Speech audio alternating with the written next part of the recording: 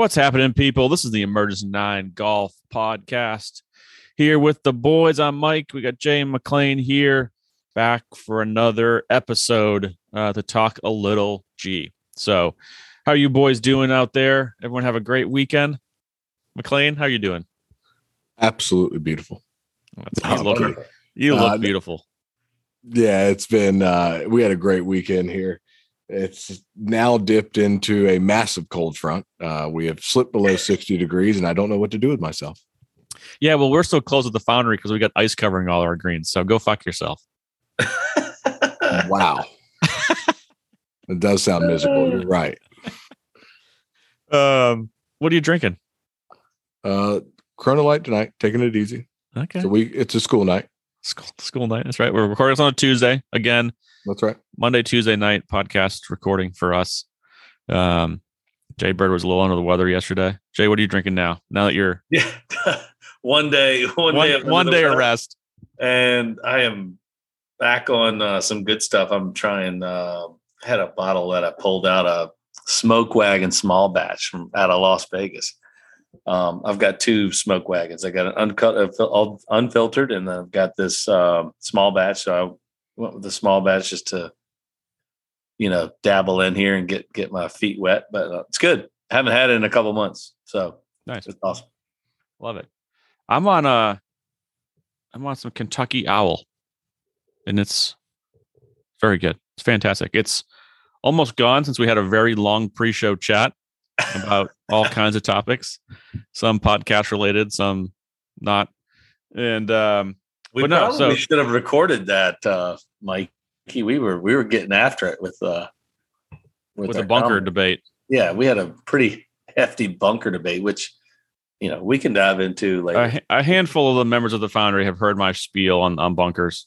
Yeah, if you guys would have just had that recorded, you could have just at the next annual meeting, guys, we've got it solved. Listen to this. We'll vote at the end.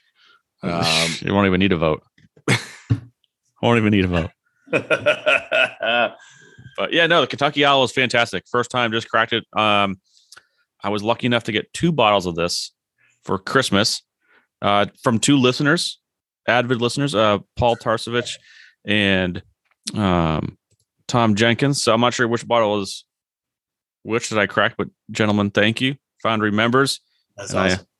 I appreciate it, and it's fantastic. So I actually haven't had that yet because it's so expensive. I won't buy it.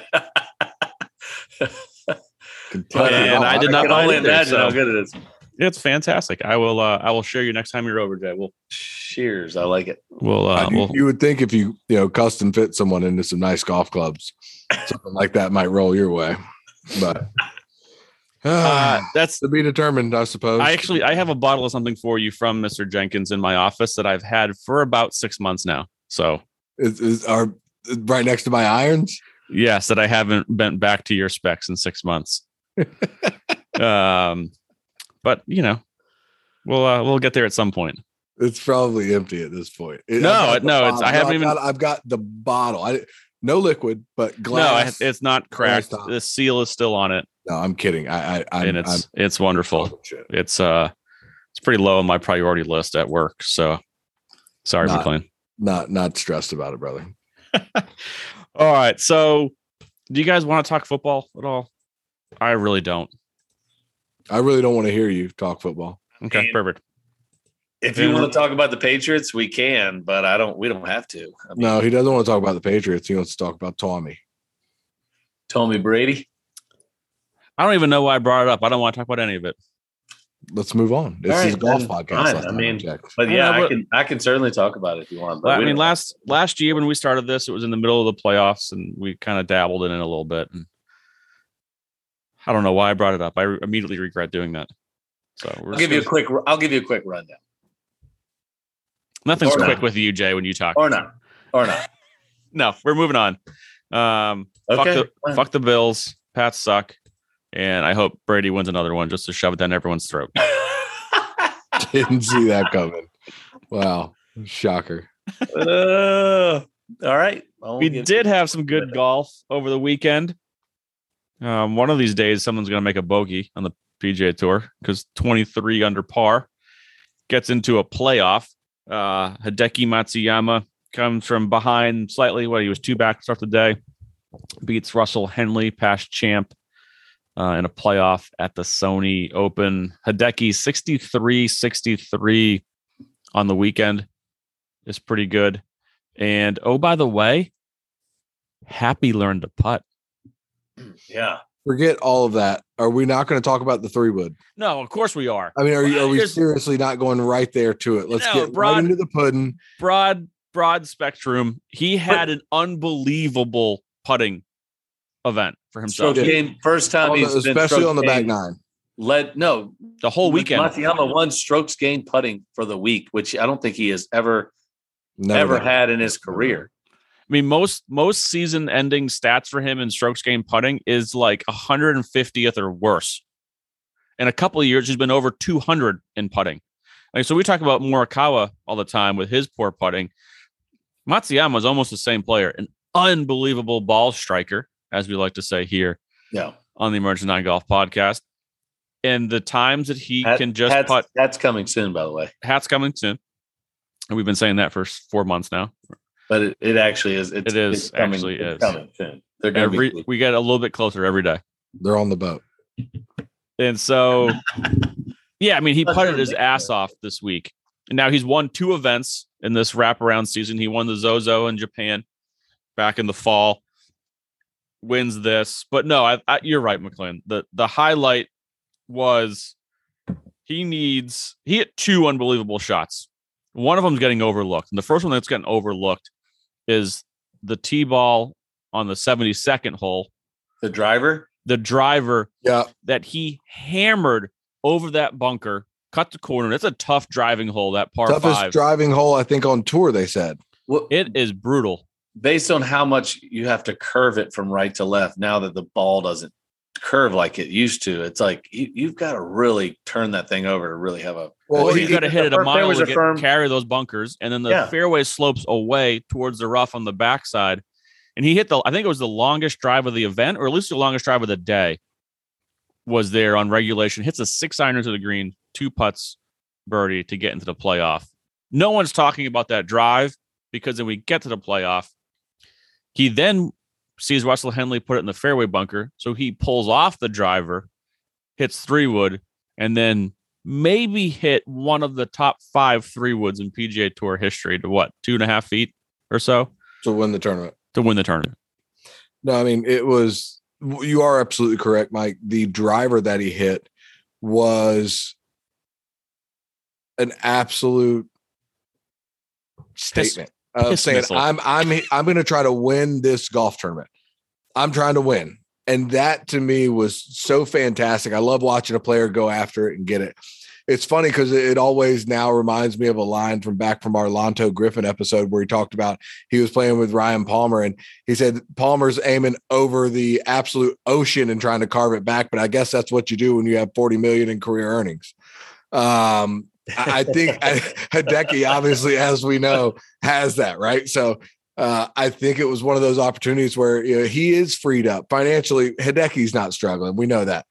And he's freed up and he was able to just absolutely say, I'm going to try to win this golf tournament. And look at what happened. He got himself into a playoff in an incredible drive.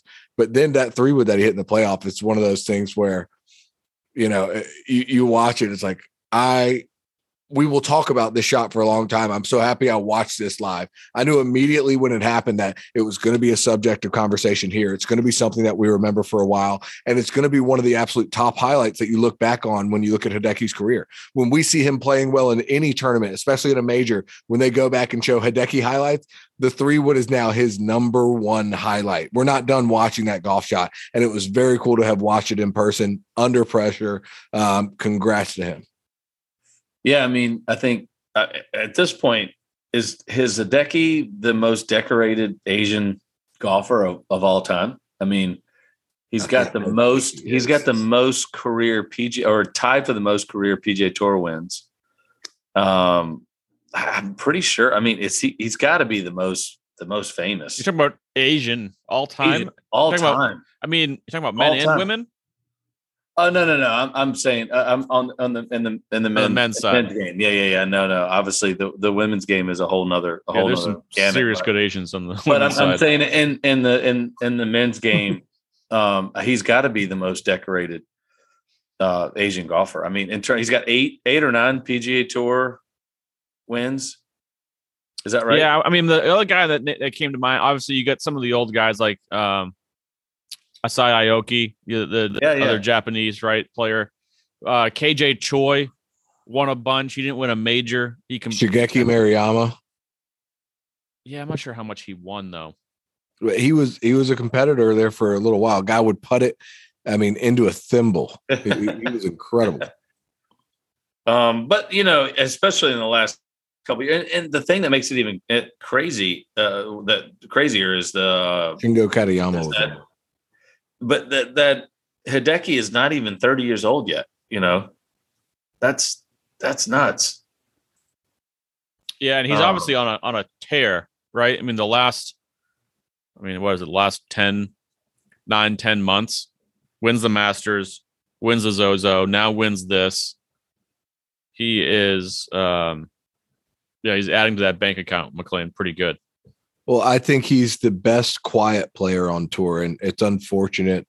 And this is not a knock on him by any stretch of the imagination. We know the language barrier exists. And from what I understand, he actually speaks English better than he lets on from an interview standpoint from the public's eye. He really understands the English language. He does. I think he understands it and he could speak it, but I think he's very cautious when he speaks the language because he doesn't want it to be portrayed the wrong way, which I totally respect. He's like, look, I don't know it that well. I'm not going to sit here and piece together a couple words and you guys make fun of me for not saying it correctly. And I like the guy. I'm a fan. I'll break out my damn yellow and rock it. The power color. Yeah, man. I love that. Nicklaus is always very yellow. Does. And, yellow is the power color. The color of strength in the Asian culture. I love it. And you're not going to accuse him of not being himself. Yeah. And that I respect so much about him. I mean, I do wish that we could communicate better with him, but I so respect the reason why he hasn't. And that to me also shows a sign of strength of also comfort and, in his skin. I think the guy is very comfortable in who he is. He has embraced, I mean, in his country, he is a absolute national hero.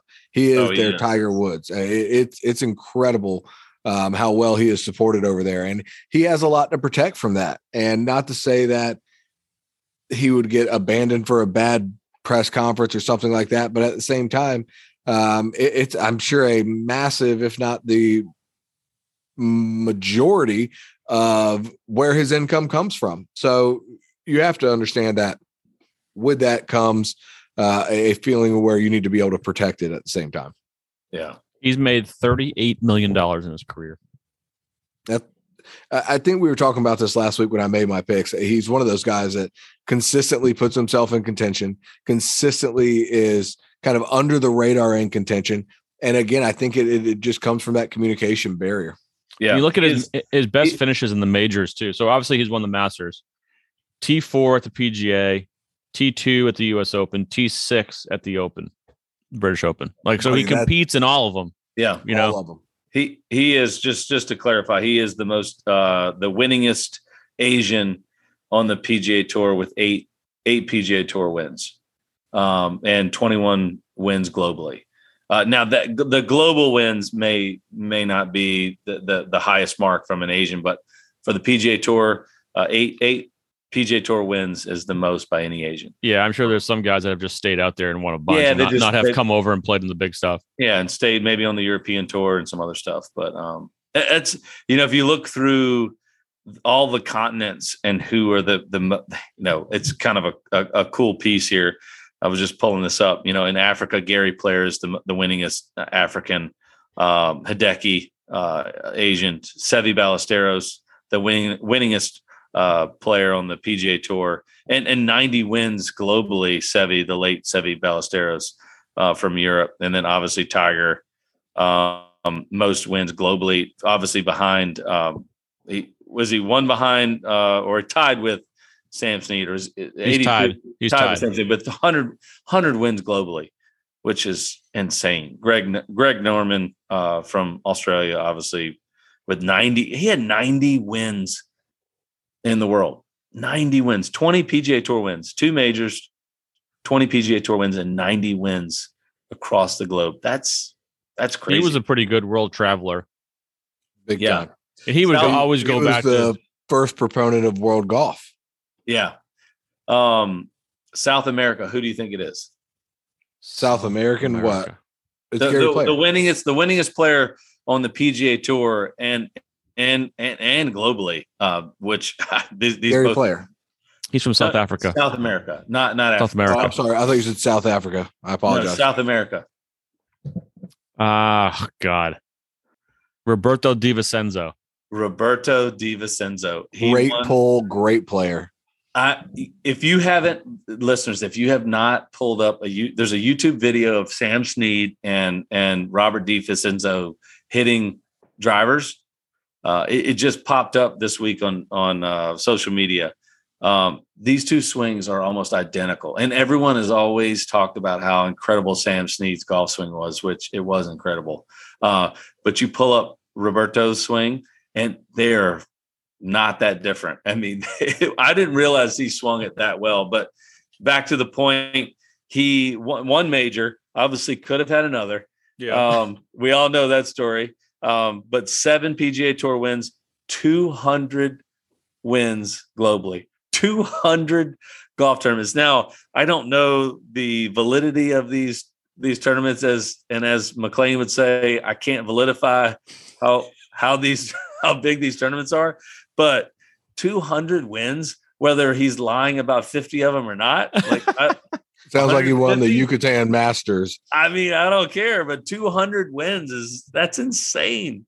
Yeah. I mean, to win 200 golf tournaments. But anyway, you pull up his golf swing. I didn't realize it. I knew that he was a great player, but sometimes all that stuff gets lost over the years, and you just don't see as much footage back then. This guy, it was a good damn golf swing. Good damn golf swing. Obviously, he lost at 68 Masters after signing the wrong scorecard, which is everyone knows that story. And if you don't, you should look it up. It's kind of heartbreaking. Bob Goldby? Goldby, yeah. who won that at 68? Yeah, who ended up winning? It's funny.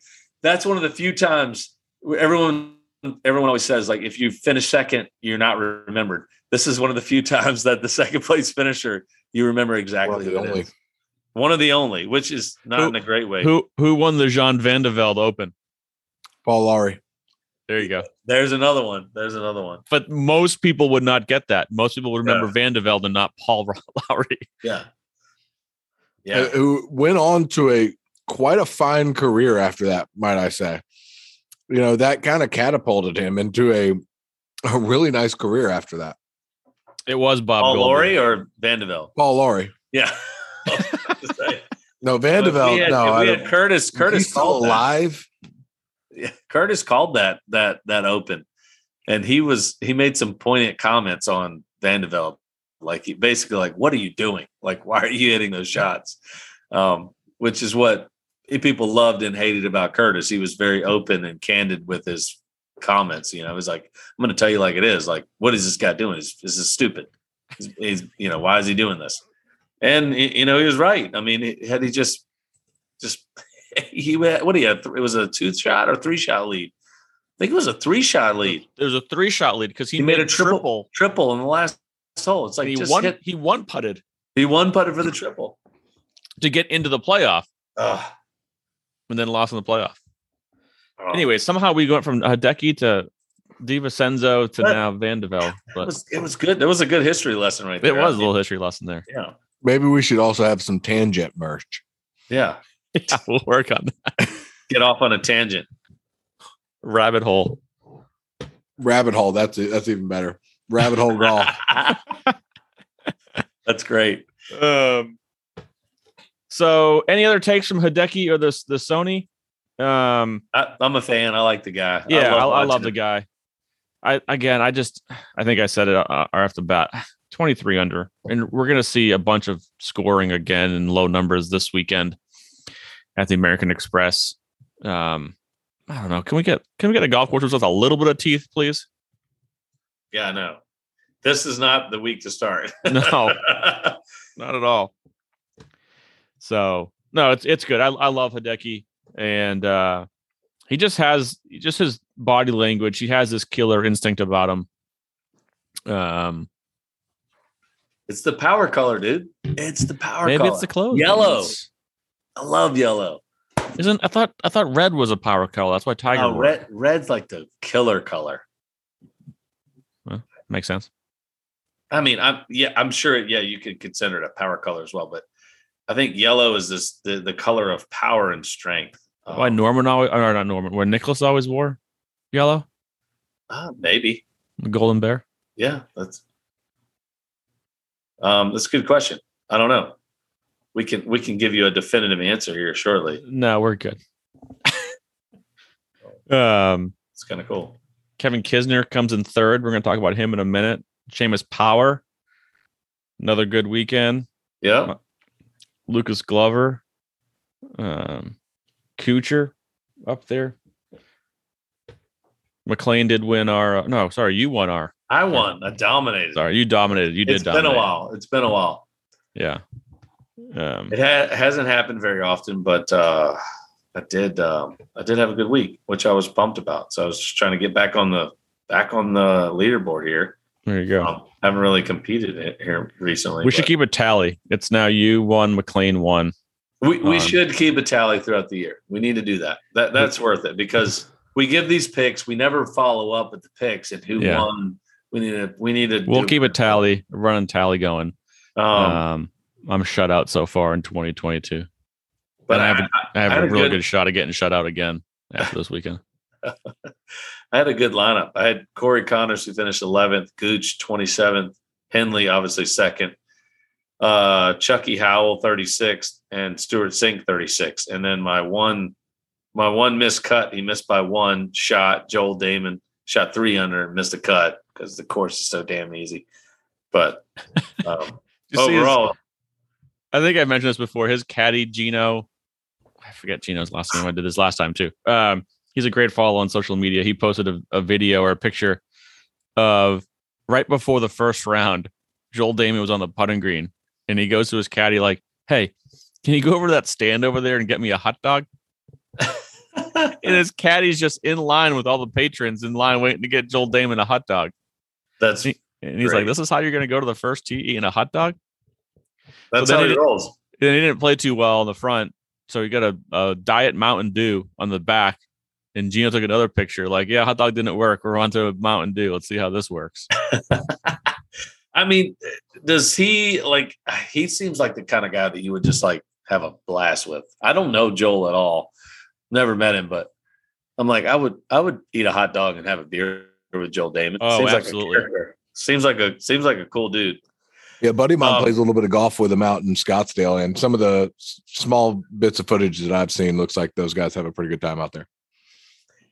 He's a member at like Mesa Country Club, which is not like that's where my buddy plays out of. Yeah, it's not like what you would expect a PGA Tour player to be at, but I think he just loves having fun and goofing off, and why not, right? Hey, Mikey, FYI, just so I could fill you guys in on the color yellow in the Asian culture, stands for power, royalty, and prosperity. So makes sense. He's got 2 of the 3. I'm not sure if he's technically royalty, but he's as close as he can over there. I don't know. He's probably seems like royalty right now. I mean, and he's definitely got power and prosperity. He's got them all working. So it must be working for him. If I were him, I'd keep wearing yellow on Sunday. Yeah. Keep hitting 3 with 2 feet. Rabbit hole merch coming soon. I didn't realize this. I was reading an article today. Russell Henley could have conceded that playoff. I've never seen it happen before, but you can concede a playoff. Yeah, because he misses the green. He laid up, then he misses the green, and then he like bladed it over. And it was taking a while. We all knew like, okay, this is over. Like, can we get? And he finished. He made a 6 before Hideki even tapped in his eagle putt. He could have conceded that. I think in that moment, that's a tough thought. You're just you're spiraling out of control. And I think you're just like, I just got to finish out. I got to get out of the way. Yeah. I think that's, and nothing negative against Russell. Oh no, I'm not saying it's negative. That's a tough. I don't know that I would have thought that. It makes perfect sense now that you say that. And it's not, I'm not to say that I didn't know it, not to say that I did, but it definitely is something that in that moment is tough to, I don't know, it's tough to quantify being able to articulate that thought. Yeah, that is tough. I probably wouldn't. Just in the moment, it's tough. Yeah. You're spiraling. You're not necessarily thinking, in your clearest frame of mind. I mean, the dude shot 65 on Sunday, by the way, Russell Henley, and lost in a playoff. Buddy, the front nine, it looked like it was over. It looked like it was a formality headed into the back nine, and Hideki played fantastic, and Russell's train kind of stopped moving. Yeah, it's cool. Hideki was able to catch him. But, hey, it's tough to win. There's only a handful of guys that have won twice in that event, and it's tough to do. But yeah. So let's get to Mr. Kisner. So he played well this week, and we all like him. We all love the guy. We've talked about him a few times over the last year on this podcast. But he did an interview on another podcast, and they asked him about his Ryder Cup snub. And I read the article in his comments, and I kind of cringed. I wasn't really thrilled with his comments. If you haven't heard him, he just kind of comes off as whiny, and he does the typical, I don't really care. But then why are you talking about it and bitching about it? You do care. Yeah. I hate when people he got asked about it, though. He did get asked about it, but he went on and on about it. And it's something he's been tired of being asked about. And he's like, I don't know, man. They don't like me, I guess. I've had the same phone call about 4 Ryder Cups in a row from every captain. Man, you were on the team and then you didn't play well in the playoffs. Okay, bud. End quote.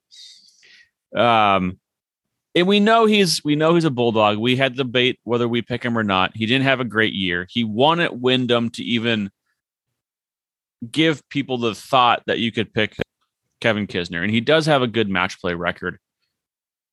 But he was a bad fit for the golf course. And how are you going to bash Steve Stricker for not picking you when they fucking throttled the Europeans? It's one thing if they go out when they lose and you're like, well, they should have picked me. I would have been the difference. Like, dude, they hammered the Europeans. Yeah, I promise Patrick Reed was waiting for them to fucking lose. Yeah, absolutely. Oh, his wife would have been all over social media if they lost, and she would have been all over that. I don't know. I didn't love the comments, and he did play like shit in the playoffs. He played absolutely awful. And we missed the cut in the Northern Trust, and then he came in dead last in the next event. It's like, what? We talked about it too. I remember commenting, after he won that event, we all sat here and we were like, look, if he has a good playoff run, or at least the first couple events, like he's one of the front runners to get a captain's pick because he's so good at match play, and he just didn't play well. It's tough also though with the course that they were playing to make him a viable choice. Unfortunately, I'm a huge Kevin Kisner fan. But again, even though the course wasn't suited for him, had he been playing really well all the way up to when Stricker had to make the picks, it would have put Stricker in a really tough spot. I'm like, hey man, I know that this guy is probably not suited for this golf course, but in a match play format, he's playing the last 4 weeks, playing the best golf that he's played. How can I not put this guy, on this team? And you know what? Honestly, if he had put Kevin Kisner on the team, Kisner probably would have played well. They were still going to win.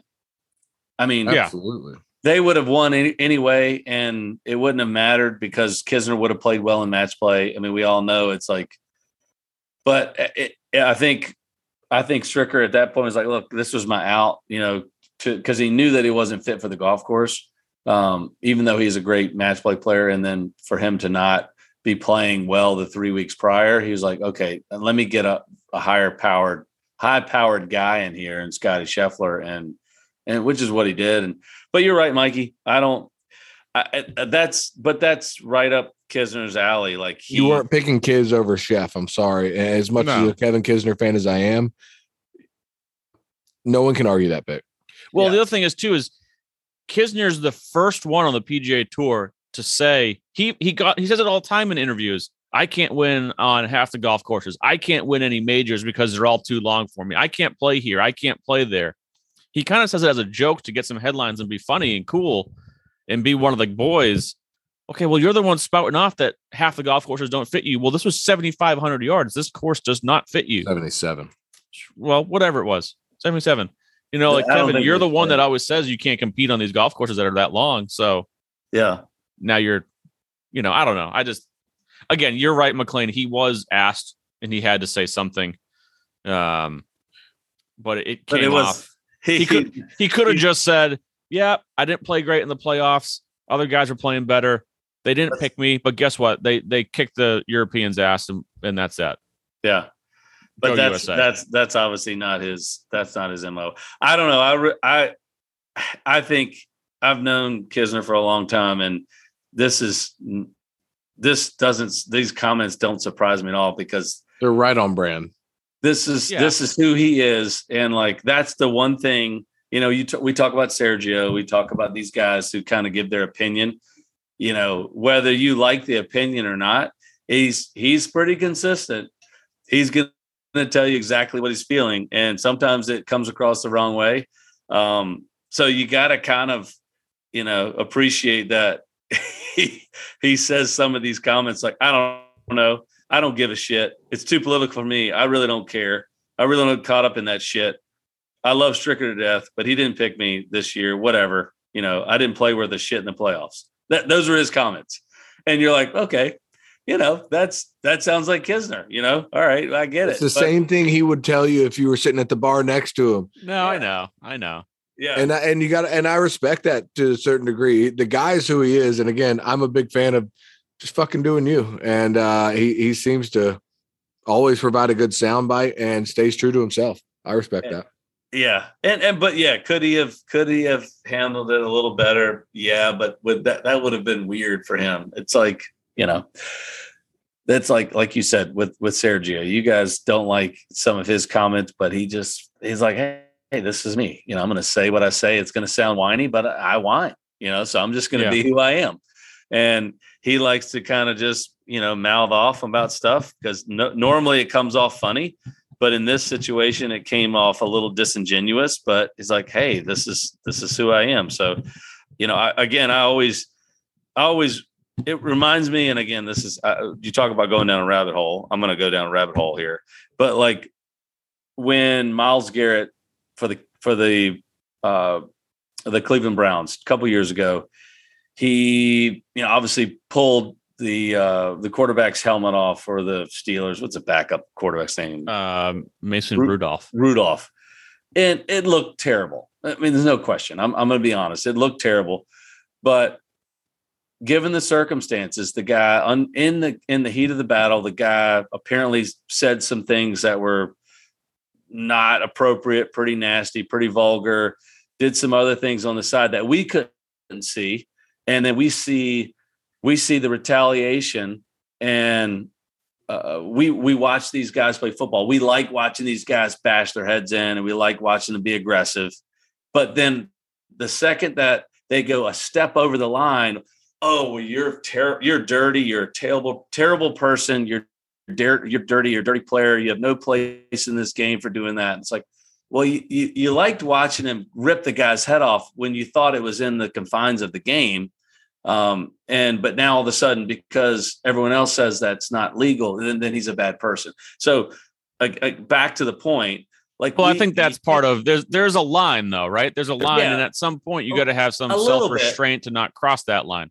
A little bit. I understand that, but you got to understand in especially in football, it's a little bit, it's a little bit more intense. Like it's hard to tell these guys to turn it off, but with golf, it's like, everyone's always like, oh, just tell me how you really feel. Oh, why are you giving me these backhand, really conservative answers? Really, you're not telling me who you are. So you get somebody like Kisner or Sergio that are like, okay, I'll tell you what I'm thinking. And then, they say it and then they get criticized for it. It's like, you can't have it both ways. It's like, you got to accept it. If you're going to ask the guy to tell you the truth, he's going to tell you the truth. And when he does, you're like, oh, you know what? That's kind of a shitty answer, but awesome. Good for you for just, No, I get that. Yeah. These guys are in a hard spot a lot of times for exactly what you said, but I still don't have to like what he said. No, I agree. And as a fan, you have the right to say, "Oh, yeah, that was a dumb comment," Yeah. And I don't think Kisner is going to care too much, because at the end of the day, he's like, he's made plenty of money doing his thing, and that's who he is, and he's not worried about it too much. Not at all. So one of those guys who can put it behind him. Just he will. Golf, collect a check. Yeah. They pay a lot for 20th. Yes, they do. I heard that somewhere. So some of the other news that came out, and we've talked about this briefly a couple of times because there's not many details, but we did get a few more, is this Netflix documentary that they're making following around PGA Tour stars. And if you haven't seen it, I have not seen the show, but they're basing it. It's the same producers as the Drive to Survive. Is that what it is? The F1 documentary that Netflix did. Yeah, to Survive. I think it's going to be awesome. I think hopefully it's going to be awesome. It sounds like the PGA Tour has come out and said that they're not going to be involved and they're going to kind of let Netflix do what they want to do. They came out with a list of, I guess they've already been filming for a couple months now, kind of behind the scenes. The names are awesome. Some of the names that they came out with that have agreed to do this are pretty awesome. You got, and this is in alphabetical order here, Abe Amser, Daniel Berger. The Spanish sensation. Spanish sensation is going to be on it. They got him. Got him on it? Got him. Oh, wow. This is insane. He speaks Spanish. He does speak Spanish. And drinks tequila. Abe Mexican Amser. Marvel, is that better? I don't know. Abe Amser, Daniel Berger, Cameron Champ, Joel Damon. So it'll be fun to watch Joel. Tony Finau, Matthew Fitzpatrick, Tommy Fleetwood, Ricky Fowler, Sergio Garcia, Harry Higgs, Max Homa, Victor Hovland, Dustin Johnson, Brooks Koepka, Colin Morikawa, Kevin Na, Mito Pereira, Ian Poulter, Xander Schauffele, Jordan Spieth, Justin Thomas, Bubba Watson. Some big names. Had Ryan Palmer on there, you'd have had my trifecta. Oh man, you would have. Abe Ancer, Mito Pereira, and Ryan Palmer. You would have been watching with your pants off. Jeez, Pete. We didn't need Vaseline as a sponsor. Can we get a KY sponsor? That's right. KY and Kleenex. So there's some really good names. Like obviously there's some of the top. Did I hear we're getting a KY sponsor? That's it. You'd left to go get a bourbon as I was listing off the names, and McLean said if it was Ryan Palmer, because Mito Pereira's on it and Abe Ancer. Oh wow! I said he'd be watching Ryan with Palmer, his pants off. Two of the three foursomes that you would be really excited about. So there's some obviously the big names in the game, right? You got JT and Spieth and Xander and Colin Morikawa, Koepka, DJ, Hovland, but then you also got some good personalities too. Like we said, Joel Damon, Max Homa, Harry Higgs, some other guys that aren't necessarily known. They're known for their golf, right? But they're also known for their personalities, their social media, that aspect. You got a Mito Pereira, right? A young guy trying to make it. We're going to kind of get that aspect. I believe they're also following around. I can't, the number one, he's an Asian player. The number one amateur in the world is going to be on this as well. I apologize. I don't have his name in front of me at the moment. But they do have they have an eclectic group there. Yes. And a good mix of exactly like you said, you've got some young guys trying to make it. You've got some characters, you've got some studs and some top players in the world. Like people want to know a little bit about all these guys. Like what makes these top players work? These guys are funny. Let me listen to them. Like let's see the day to day for this guy that we've never heard of that's trying to make a name for himself.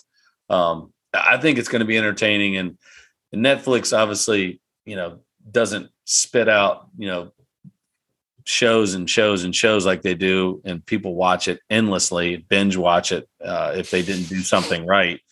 I just, it's funny. I was sitting there, we were watching a show with my kids last night, and it was a show like it came on once a week. Like it's a normal, like we grew up with, like you watch it once a week. And they were like, well, let's watch the next one. I'm like, what's not on yet? They're like, well, why not? I'm like, well, they air it once a week. It's like a series. And I'm like, well, on Netflix, we can just watch them back to back to back to back.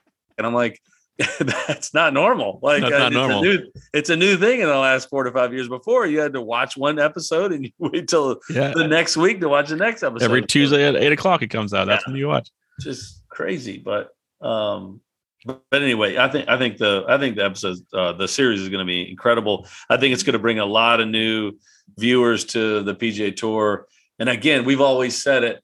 What makes the PGA Tour or watching sports fun is the drama of the event, the prestige of the event, but also the background of the characters. Like all of these players are characters in this movie or in this drama. Like the more we know about this character, the more in tune you are. So when you get a little bit more of a backstory on Joel Damon or Harry Higgs, and you're like, oh man, this guy's hilarious. Like, oh, I started following him on social media. That now you start to tune in on Saturday and Sunday, and maybe even Thursday and Friday. Mm-hmm. We already do that because we're golf nerds, but people who don't necessarily tune into it will start watching, which is just a bonus, I think, for golf in general. So the other cool thing is, right, guys. The other cool thing is all the majors are on board too. So obviously the PGA Tour, Netflix has a PGA Tour's blessing to film, but PGA of America, USGA, RNA, and even Augusta National said Netflix can be there and film. I'm sure they're going to put parameters on it, of course. Well, they're part of the media. So are we. So I mean, there's no reason that we can't start a podcast. Yeah, I think we should be able to walk around Augusta with we can podcast videographers and broadcast live from underneath the oak tree. I mean, my iPhone 13 has cinematic mode, and there we go. I can change focus real fast. Done.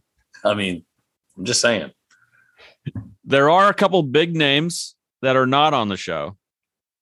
Jon Rahm, Rory McIlroy, DeChambeau, and then Mickelson and Woods are not on the show. No one thought Woods was going to be on the show. Woods, you don't need Woods on there. He's his own Netflix show.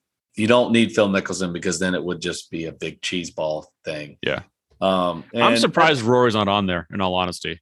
Rory is kind of a weird enigma. Like, I feel like Rory could have his own Netflix show. I hate to say it. Like, I know he's not super, he's not a super character. Like, he's not a big personality, but he is he's a very articulate guy. Like he could literally have his own Netflix series for like a year, and like they follow around and people would watch it because, like I said, he's very articulate. He's very into what he does, and he's a worldly character, not like Tiger, but people around the world know who Rory McIlroy is. So I could see why he would opt out of that, and I wouldn't surprise me if Netflix did something separate with just him in the future. What about Sergio? Is he not on it? No, he's on it. Your boy Sergio's on it. Yes. Ricky Fowler, Fleetwood. Now, that's the Spanish sensation, McLean. We got two of them. Yeah, we've changed. Abraham Ancer's now the Mexican Marvel. Oh, okay. Yeah, I love that name. That's great. It's great. Oh, we could get a picture. We could get a comic picture of Abraham Ancer with like he's a comic book character, the Mexican Marvel. Yeah, like ripping his shirt off into his costume. Here we go. Okay. We got hats, t-shirts, guys. Get ready. It's coming. Mexican Marvel. I'm not sure we'll be able to need approval from him to use his likeliness. I think we'll check in with him. White man always trying to make $1. This is 2022 now. We might not be allowed to profit off of that sort of thing. We'll check in with him. I know, Jay. I know that's still some Palatine thinking right there. I appreciate it. DeChambeau is again probably maybe the biggest name not on here from an intrigue standpoint from your casual golf fan. Did you see what he said? Did you? Oh, I saw, and I found it absolutely fantastic. So it's too invasive. And I'm just sitting there going, oh, it's the only thing that you've ever found to be too much of something. I mean, the guy that takes everything to the nth degree is like, oh, that's a little bit too much. No, I think what it is. And so the whole Bryson thing, he did a press conference to talk about his appearance at the Saudi Invitational. I'm not sure why he was going to volunteer to do a press conference about that with how much heat these guys are getting for going over there playing in that thing. But he had a wide ranging discussion on a whole bunch of things. And yeah, the Netflix show was on there. And you're right. He said it was too invasive. What I take that as, he doesn't like the media. He said it in this press conference, how the media misconstrues things. And, he stopped doing press conferences for most of the year last year. He didn't like what they did with the whole Brooks thing and this and that. He wants to control his own narrative. He's scared of having Netflix follow him around and then how they're going to show him and in what light. He wants editorial control over his stuff. And he is very active on social media and puts out all kinds of videos and YouTube series. That's why Bryson's not doing it. He's petrified of what someone would do with his footage that may not show him in the best light. Well, the only reason they wouldn't show him in the best light is because he set the stage for them to do so. So, which he's done numerous times. Exactly. So the media is they're only gonna portray what they think is going to create a story. And if you give them firepower, then they're going to do it. So the reason he's backing off of this is because he knows he's controversial with certain topics and certain comments, and he doesn't want to be a part of it because he knows they're going to exploit it. And there's obviously, he doesn't want to do it because there's something to hide. I mean, Tiger, hate to say it, he was so private for so long because he knew that there was something to hide. So there's something going on that he knows is weird or strange, or he's doing something that's different, and he doesn't want anybody to see it. I don't know if that's his training. I don't know if that's the way he works on things. That's if he doesn't want to give any type of information to other players on how he gets better, whatever it is, or just his general douchebaggery.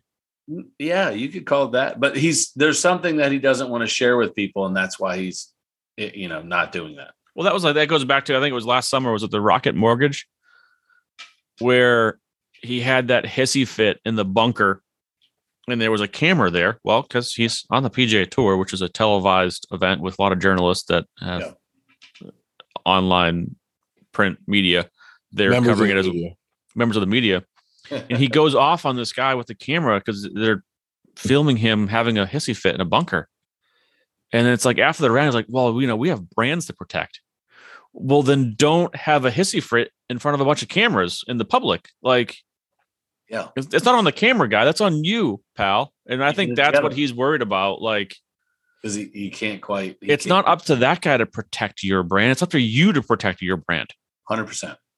Yeah, they're just there. Now, with any large business, or any large area of the business, there's good reporters, there's good media people, and then there's some not so good ones. Yeah, they're out to kind of get you, and I understand that, but. The more firepower you give them, the more that they're all going to jump on that side. So, work with them, I think, create a relationship with the media, and then they're going to be more willing to portray you the way that you want. Or I hate to say that you're trying to manipulate them, and that's not the case. But if you work with them and say, hey, look, I'm happy to sit down with you. Can you help me out here? Like, I don't want to portray it this way. This is what I'm thinking, is what I'm feeling. I'd like to be candid with you if I know that I trust that you're not going to misconstrue my words or try to take my quotes out of context. And, if you build a relationship with a certain group of media, then that you have the trust and who you can go to, like a Tom Rinaldi doing Tiger's interview right after the sex scandal. He's like, I knew that I could go to him. And it was a Kelly Tillman and Tom Rinaldi were the two people that talked to him first. He's like, I knew that I could go to these people and we could have that conversation. I knew that they were going to push me a little bit, but not too much. And that's why he went to him. And it's the same way with Bryson. He needs to get to a few people in the golf world, some high profile, people that represent the media in the golf world, and say, look, I want to give these interviews, but I'm just I feel like I've been burned in the past, and I want to make sure that I don't get burned. Can you work with me? And if he does that, then I think they'll work with him and create a little bit better spin on who he is. I don't think he's a bad guy at all.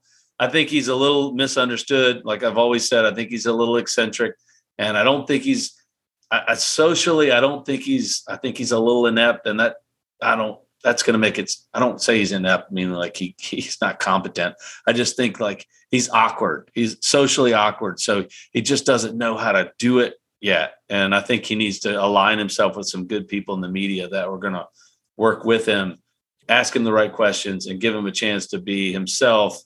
And I think he can kind of change his image. Right now, his image seems pretty fake and like he's hiding something, which is not a good image to have. That was his second press conference since the Open Championship in July that he's done. And one of them was the Ryder Cup press conference, which doesn't count because they were all drunk. There's so many good memes of these guys sitting at the Ryder Cup. Have you seen all these? Oh, yeah. They're hilarious. I don't even want to say what they are, but you can pull them up. They're pretty funny. Did you guys? Harris English is the pictures of Harris English at the opening ceremonies for this thing are just insane. Like he just looks like he is just. I think obviously caught him at the right moment. Like it was like or the wrong moment. Yeah, at the wrong moment, and he just looks like he is just miserably hungover from the night before. It's funny to see. I mean, we've all been there. I'm like, but we don't have cameras taking pictures for a second.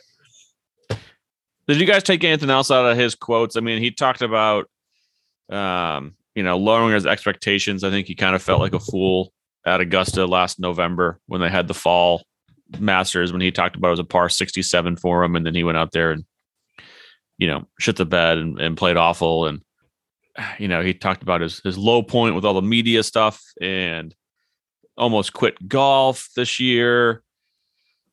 And, dealing with COVID and Koepka and, I don't know. Did you take anything else from his, he's talked about, went into the rule book, the Greens book ruling, that he didn't like it. And he was like, yeah, I got to figure out a new way to make more putts without the system that I built, the intellectual property that I have. And he talked about this whole thing, this whole process because of these green books that he worked on for 13 years. And, well, hey pal, your own players voted to get rid of it. So, I don't know. I was just curious. It's just when Bryson talks, people listen of me because I don't like the guy. I nitpick. I think sometimes I think, like I said, again, I think he struggles with I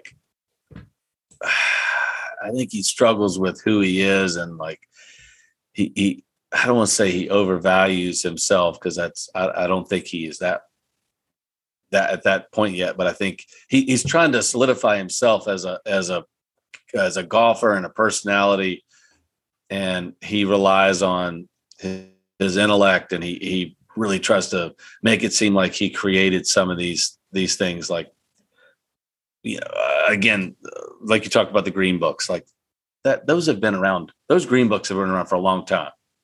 Like not everybody used them, but they've been around for a long time. Like he didn't create these, or he didn't create the idea of the green books, or how to use them. I mean, they've been around for longer than he's been playing professional golf. So I think for me, it seems like he's searching for an identity in the golf world. I mean, like if you look at whether it's green rating, whether it's the single clubs or single link clubs, whether it's ball speed, like he's constantly searching for something to separate himself from everyone else. And it's an endless search. Like you're never going to reach it. Everyone's already done something. I mean, he's trying to be an innovator, and I get that it's definitely cool. And I respect him for it, but it's a constant search. And it's like, I think that his idea of what success is in golf is going to fall on deaf ears in a sense, where he's just constantly looking. So just play good golf. He's a talented guy. Like if he never had single link clubs, if he never messed with, green rating books, if he never messed with like trying to reach 220 mile an hour ball speeds, if he just did all of those things really well, I think he probably would be further along. I hate to say that, but like I think he's a super talented guy. And I think if he just played golf and just got really efficient at being great at what he does, I think he probably would have won a couple majors already, because I think he's super talented, but I think he's pushing the envelope. But that's his mindset. I mean, that's his thing. It's partly what makes what he's doing admirable of how hard he's working and what he's trying to go after. But does some of that get in the way? And like you said, of just go and play golf. Let's go get the golf ball in the hole. You know. Yeah. It doesn't have to be a science experiment every time. It doesn't. I guess a couple of weeks ago, he quoted something on social media about getting a certain ball speed, like in a tournament. Like, who cares? Like, yeah, what'd you shoot? Who cares if, he was like, keep following us. We're going to get to 220 ball speed. I'm like, that doesn't matter. Like, the goal of playing on the PGA Tour is to get the ball in the hole as quickly as possible. Having fast ball speed is just one attribute, So I think sometimes he loses focus of the main goal, I guess, is in a roundabout way, what I was trying to say. But again, I'm a fan of his because he's always pushing. He's an innovator in a sense that he always wants to get better. Now, does he get bogged down on some of the smaller details? Yes, 100%. And these are some of the comments that we've talked about, but he's always pushing, which it's hard to complain when a guy is always trying to push and get better and better himself. So I respect it. McLean, you got any Bryson thoughts? Awesome. For the listeners, he's shaking his head no. I think we've covered it. Okay. Everyone knows my feelings on where I stand on DeChambeau. Let's move forward. All right. So let's get to our picks. We got the American Express this weekend at PGA West. It's a Pro-Am, not as famous of a Pro-Am as Pebble Beach, the AT&T, but everyone's going to go wicked low, as they would say in Boston. And McLean won the first week. Jay won the second week. And I'm either going to win or lose. And we have opened this contest up, this DraftKings contest. It's a private contest, so you have to get the link from one of the three of us. I will try to put it out on social media tomorrow as well. But we got 20 spots available, and we've got 6 already in the field. 20 spots are up for grabs. Any listeners are free to join us on this week. And we're going to try to do this a lot more to get guys involved. And if we start getting some merchandise, to give something out to our winners and listeners. And we will get the merchandise. We will get the merchandise. It's going to happen, guys. I know we've been talking about it a while, but we're going to get it. It's going to be good. So, we're going to start doing that and get some people involved. Jay Lindell, you're welcome. And who wants to go first? I'm ready. Okay. I got someone who I consider to possibly be one of, if not, actually, we know he is one of, but a good contender for hottest player and best player on the planet right now, Mr. Patrick Cantlay. I know we hadn't seen him in a while, but the guy has just been absolutely on fire when we've seen him tee it up. I look for him to contend, especially out there on the West Coast in a format or an area that he's very comfortable in.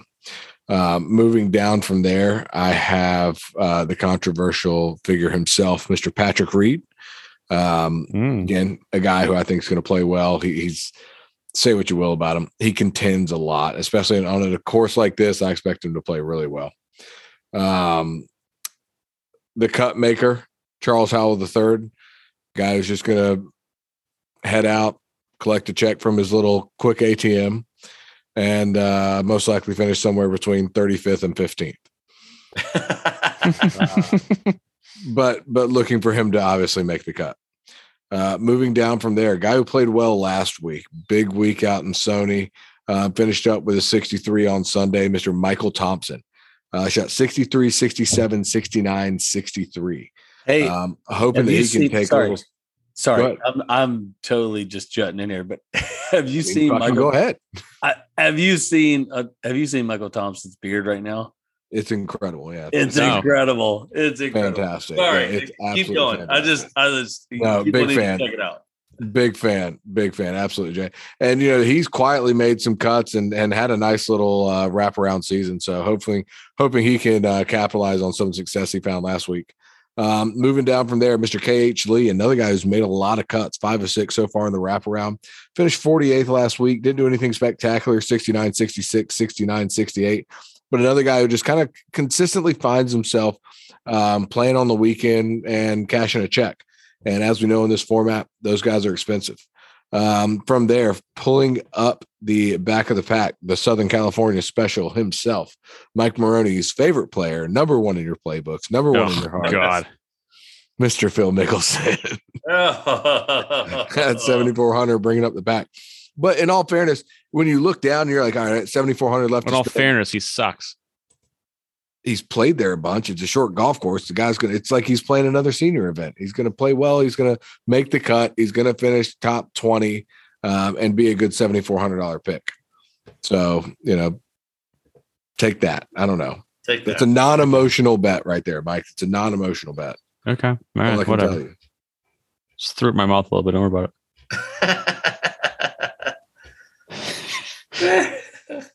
Jay, you want me to go or do you want to go? I can roll through. Okay. I did a lot of, this is the first time I've done a lot of research in a while because I had some time. I sat up and watched football last night and wasn't much of a game. So I had a chance to kind of look at the picks.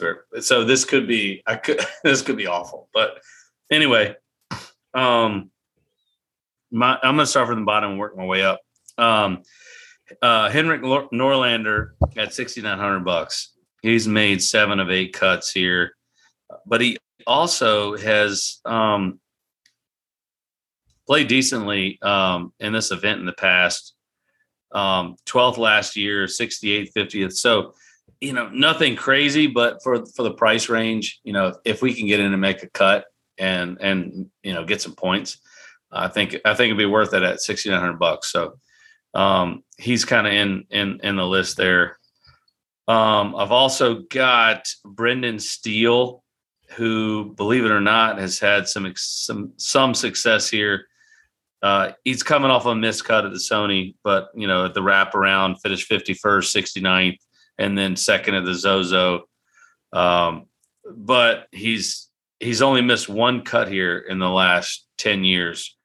A couple top 10 finishes. So again, he's a kind of a low price guy at $7,200 that I think could, do some damage. Like I said, if I can sneak a top 25 out of him and, a made cut out of Norlander, I mean, like we've said before here, if you can get 6 guys that can make the cut here, they're going to get some points here.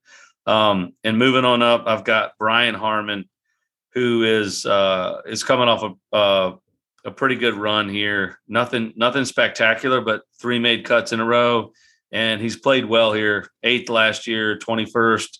He did have a missed cut 2019, but finished 20th, 3rd place in 2017 and 11th in 2016. So obviously has some success here. And then I move up to my boy, Adam Hadwin, who I think is my sleeper. Adam has had a pretty nice run here. He has finished in this event 32nd last year. His second worst finish. Before that, 2nd, 3rd, 2nd, 6th in the last 5 years. So there's something about the setup here, the greens, the conditions. Adam Hadwin at $7,900. He's never missed the cut there. So he'll probably miss the cut this year because I just said that. But the track record is pretty incredible. So I think he's going to have a good run.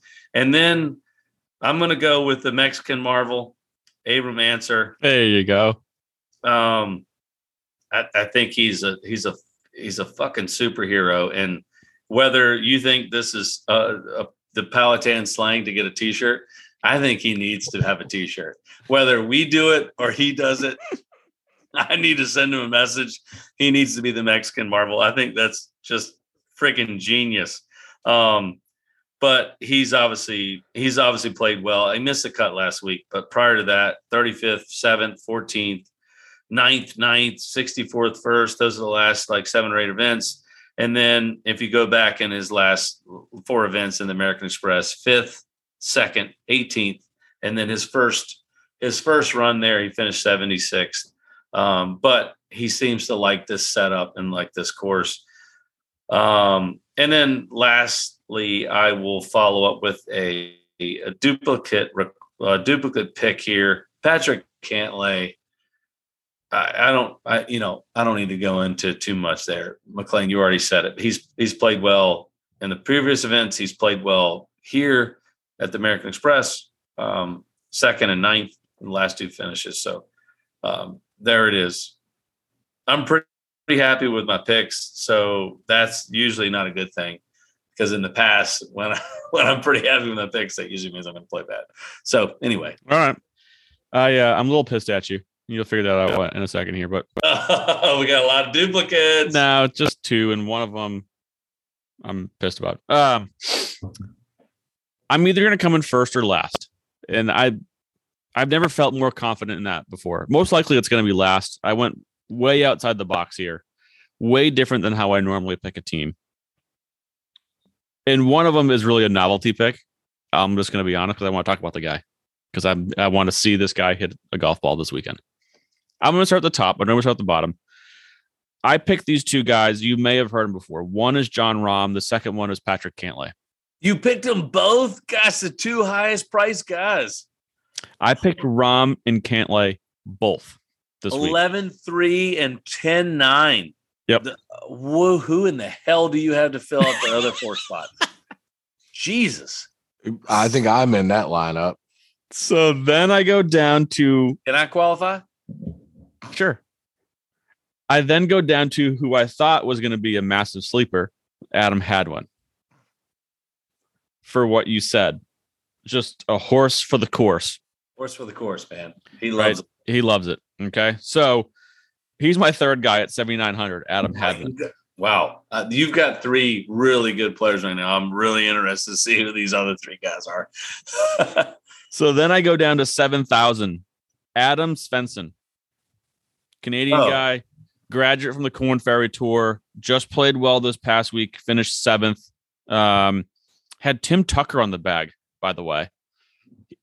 He's had Ted Scott and Tim Tucker on his bag recently. Gosh. Formerly of from Bubba Watson and Bryson DeChambeau. If you have big names like that carrying your bag, they know something.